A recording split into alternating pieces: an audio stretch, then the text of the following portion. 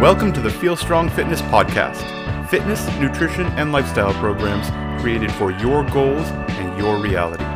No magic pills, no judgments, and no time to waste. Let's get into it.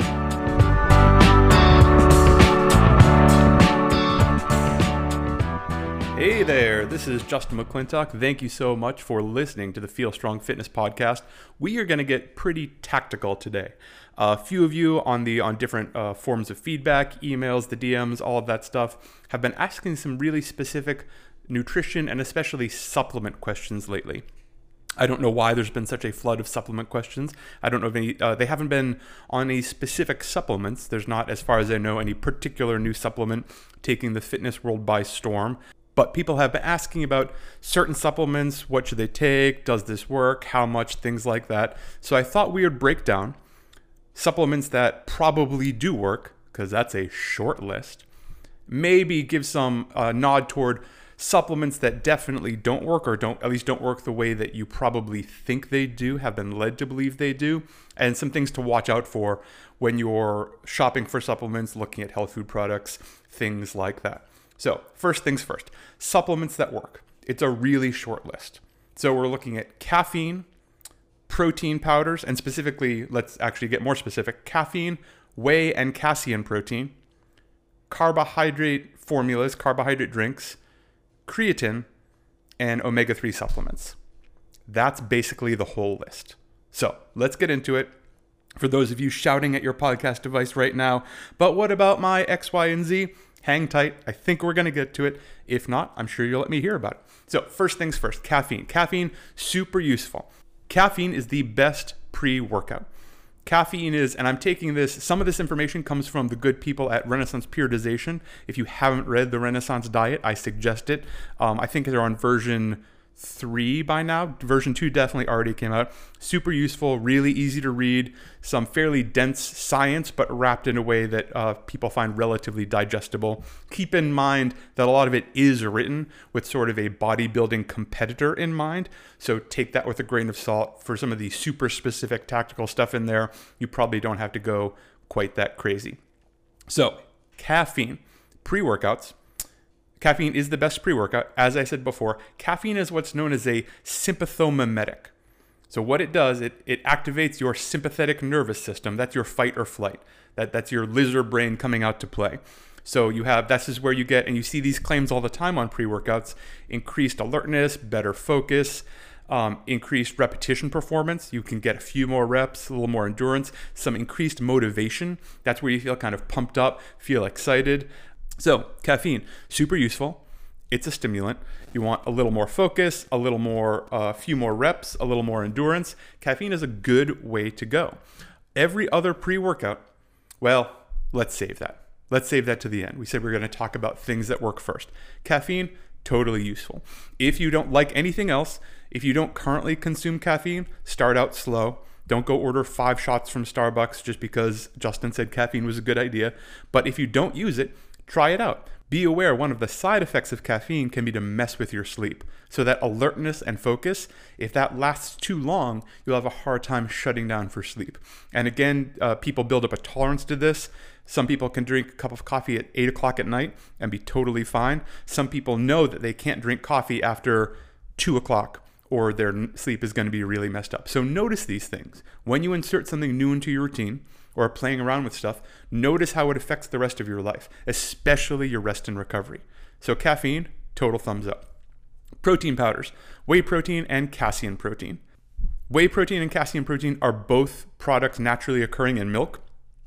Basically, to simplify it, when you split a milk protein, you get half of the whey protein and half is the casein. I know that's a simplification, don't write in, but it's good enough. It breaks up the milk protein. One half is one half is the other. Whey protein is most of the protein on the market, and for a good reason.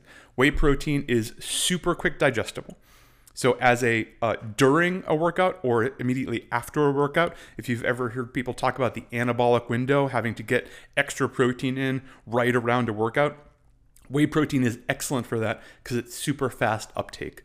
You drink that whey protein, it hits your system right away, starts working on rebuilding muscle, all the things that we want protein to do. Super, super useful. and it tends to be relatively affordable. There are degrees of whey protein. I'm not going to go into isolate versus all the other versions. Short story, you don't have to pay a ton of money for your whey protein. You definitely don't need special mixes and complexes and proprietary blends in your whey protein. I usually look for a company that is, I think I can trust. Sometimes I like to work with local small companies because I like supporting local small businesses. Shout out Earth Fed Muscle. Their stuff is delicious. But you can look and see how much protein are you getting per dollar. How much is a scoop? It's written right on the nutrition label. You want all the protein and as little of everything else as you can. That said, I suggest not doing unflavored protein. I tried it. I tried to be a tough guy, said I was going to get pure whey protein, so 0 fat, 0 carbohydrates, just pure protein, and it was like drinking chalk. I'm not tough enough. I always go with the default now. I have the chocolate whey protein. It's a couple of carbs, and I think half a gram of fat. It's really, really low. Super useful, super quick uptake, tastes great, and super quick digesting. Casein protein is the other side of that. Casein protein is really slow digesting. So why would you want a slow digesting protein? Well, it depends what you're doing. You don't want it immediately after workout for that quick uptake. But what if you need more protein for your day? What if you're aiming for a certain amount of protein and it's the evening? Casein protein is awesome as a nighttime supplement. It's relatively normal for me to have people to have some casein protein, 45 minutes before they go to bed.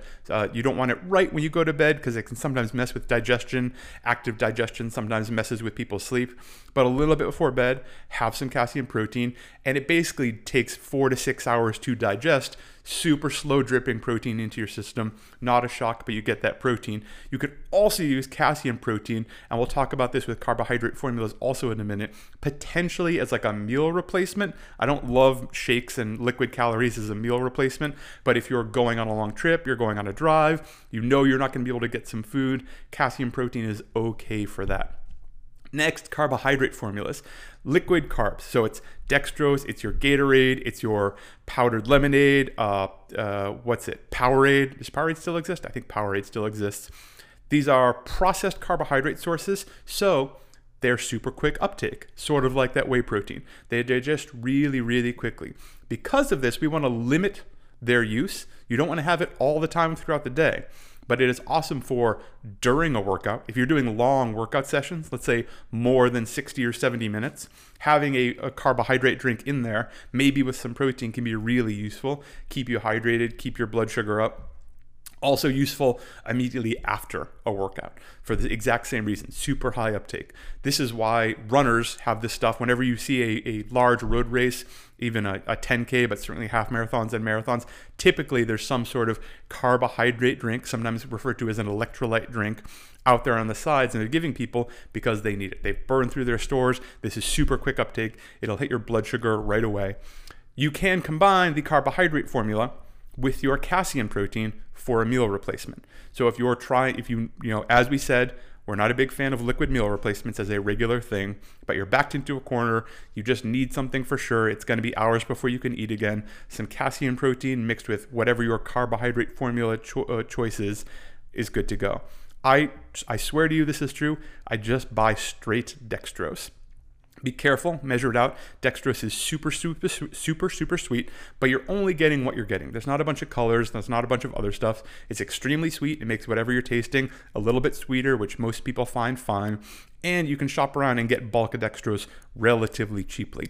Again, you don't need a special proprietary blend. If you want a slower digesting carbohydrate formula, there are a couple out there. Waxy maize is kind of the most popular one. So just waxy, W-A-X-Y, and then maize as in corn, M-A-I-Z-E, exactly what it is. And that is a slow digesting one. So truthfully, if you have the option, mixing that with casein is best for your quote unquote meal replacement, but you don't need 9 different kinds of carbohydrate formula on your shelf. Don't go crazy. Creatine, or also known as creatine. Creatine naturally occurs in the human body. Everyone has creatine. Creatine helps buffer your ATP, which is that creatine phosphate energy system, lets you go really hard for a muscle contraction. Most people only carry around 1 to 3 seconds of ATP, so it's that super short sprint, and it takes a minute to re-up that ATP when you're working. Creatine has been shown really usefully to especially add more reps, give you the ability to do more reps at maximal effort. So if you're doing back squats and you would normally be able to do 5 at whatever weight you're doing, maybe you can get 6 or 7. So getting another rep or maybe 2 at maximal or near maximal weights, which is really useful because that's where a lot of the excellent work happens, especially if we're working on absolute strength. Creatine is, I think, probably the most studied supplement there is. It has been studied to death. There was a big hubbub in the early 90s when a bunch of baseball players and other professional athletes were shown to have been using creatine. And it was sort of a catchword. If you were in weight rooms, locker rooms at the time, I certainly was, you heard people talking about creatine and how they were going to use creatine almost like it was steroids. So it got this spotlight thrown on it, tons of studies done about it. Creatine is incredibly safe.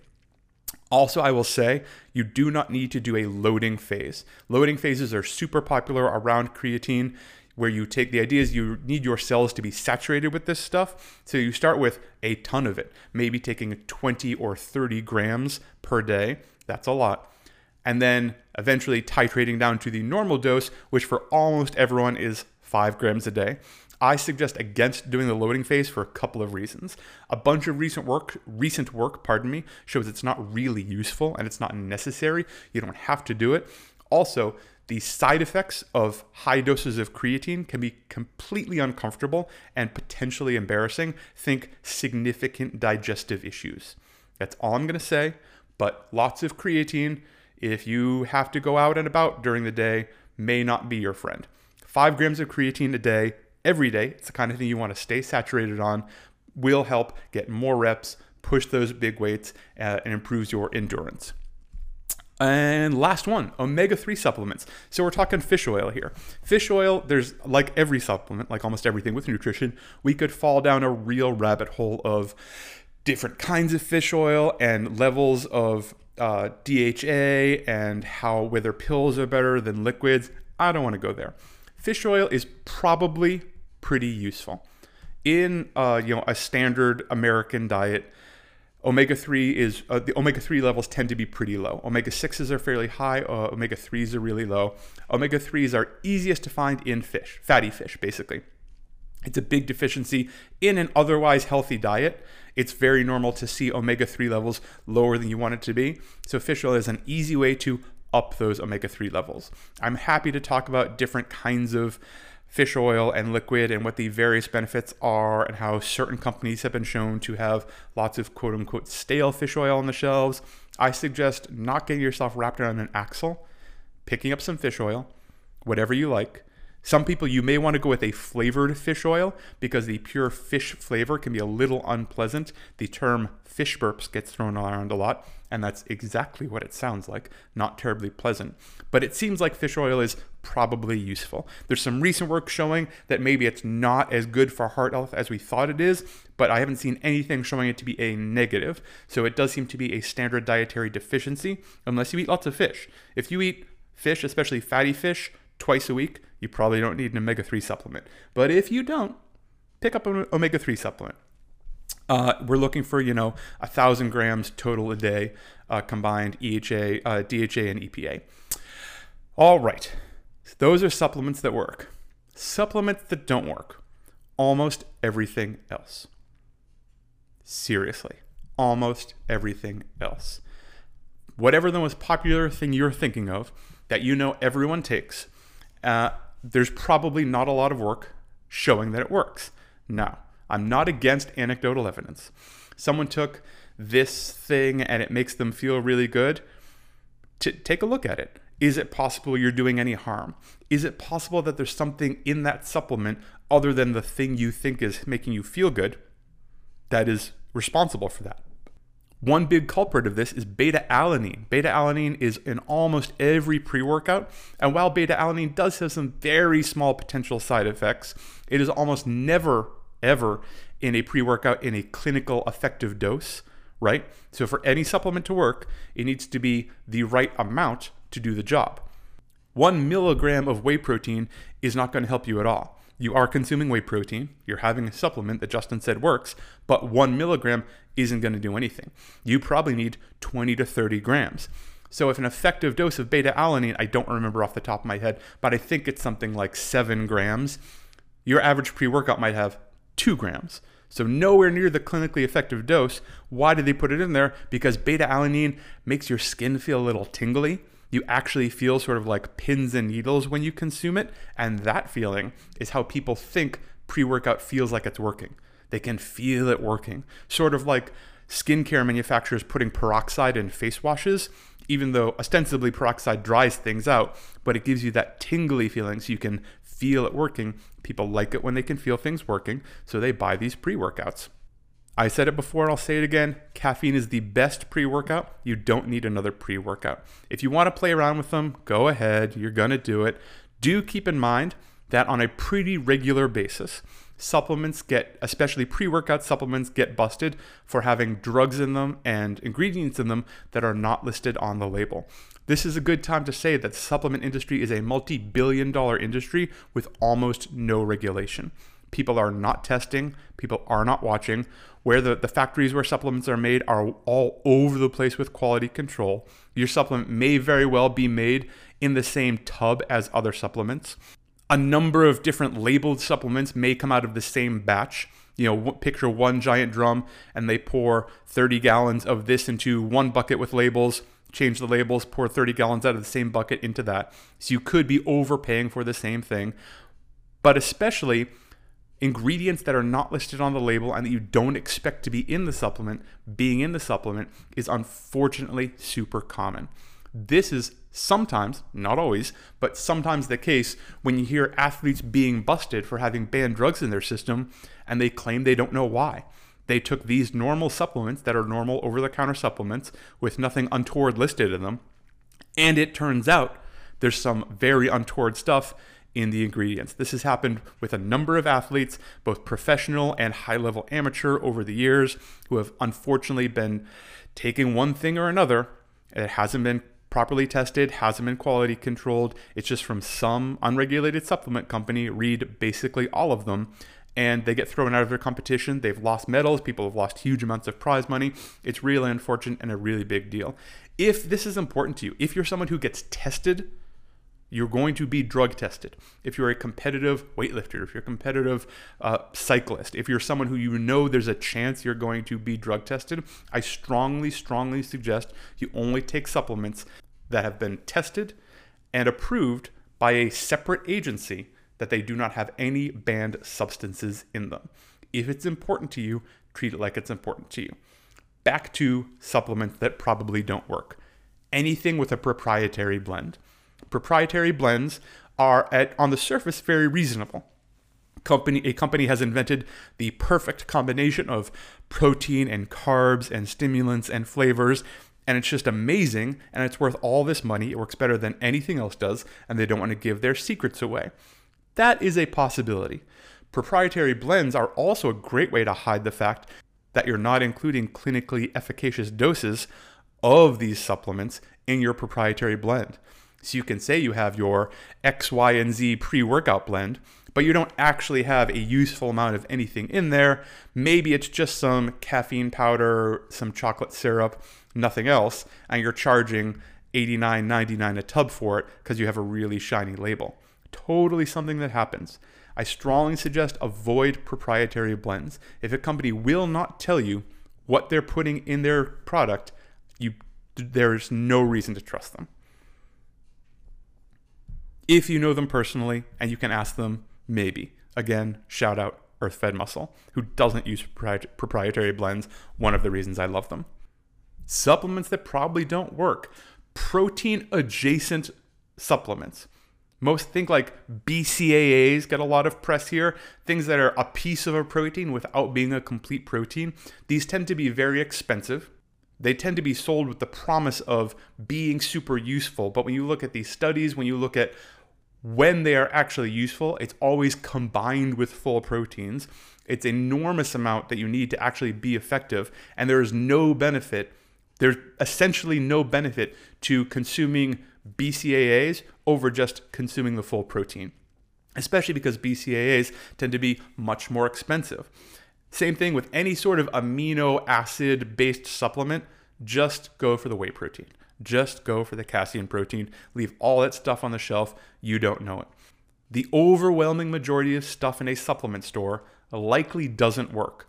And it almost definitely doesn't work in the way that you want it to work. It may make you feel a certain way in the short term, but it is not going to help in the way you want it to. There aren't magic pills. Finally, we could do a whole long list of supplements that don't work, but let's end with fat burners. Anything that's a fat burner isn't a fat burner. So we're looking at thermogenics. We're looking at gels and creams that you apply to areas to reduce fat / tighten up skin, things like that. Lots of different claims here. They don't work. What thermogenics tend to do is slightly raise your heart rate for a short period of time.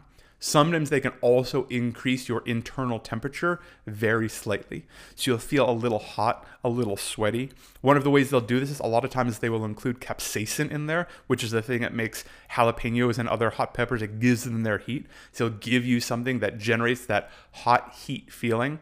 Typically also mixed with some kind of stimulant, usually just caffeine, sometimes some other things. And be on the lookout for things that aren't caffeine but dressed up as caffeine, tea extracts and stuff like that. Oftentimes this is just another way to call caffeine without saying the word caffeine. Raising your heart rate slightly and making your skin feel slightly warm will not cause you to lose fat. If it did, it would be such a tiny amount that you wouldn't notice it. You would have to consume an obscene amount of this fat burner, far beyond what would be safe for you to consume to lose any amount of weight that you would notice. It would be almost all water weight. It would be very uncomfortable, and then you would be back right where you started, but not feeling good.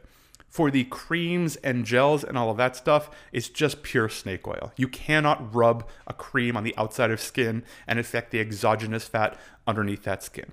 It's not a thing. People were selling this off carts in the 1850s. It has never worked. It will never work. There's no mechanism for it to happen. Should this ever change, I will totally record something and say, hey guys, good news. You can do spot reduction with the cream. It would be super exciting. Someone just made $1 trillion. It's not a thing. No heating cream, no special salve, no special gel. I don't care who endorses it and what they look like. It doesn't work. All right. So supplements that work, supplements that probably don't work, and some things to look out for. I hope this is useful. Team, let me know if you like this really tactical stuff. I can dive down these rabbit holes all day. We've been spending more time on sort of how you approach training, how you think about training, how you deal with that in the rest of your life, because I find it interesting. But we have all this knowledge, and my goal here is to be useful to you. All we do is one-on-one training. We design custom programs for people. So I'm going to give you a thing that works for you. Hit us up in the comments. DM us on Instagram at FeelStrongFit. We're super responsive there. I love hearing from y'all. I really appreciate all the feedback so far. Check out the website, feelstrong.me. And remember, we don't work with everyone, but we will talk to anyone. Reach out. Thank you so much for your time, and feel strong. Thank you so much for listening to the Feel Strong Fitness Podcast. Please visit us at feelstrong.me, DM us at feelstrongfit on Instagram to get started, or just pick our brain. If you could rate and review us on iTunes, 5 stars, write something, it makes a big difference. Folks, we don't work with everyone, but we'll talk to anyone. If you're ready to get started today, get in touch. Thank you again, and feel strong.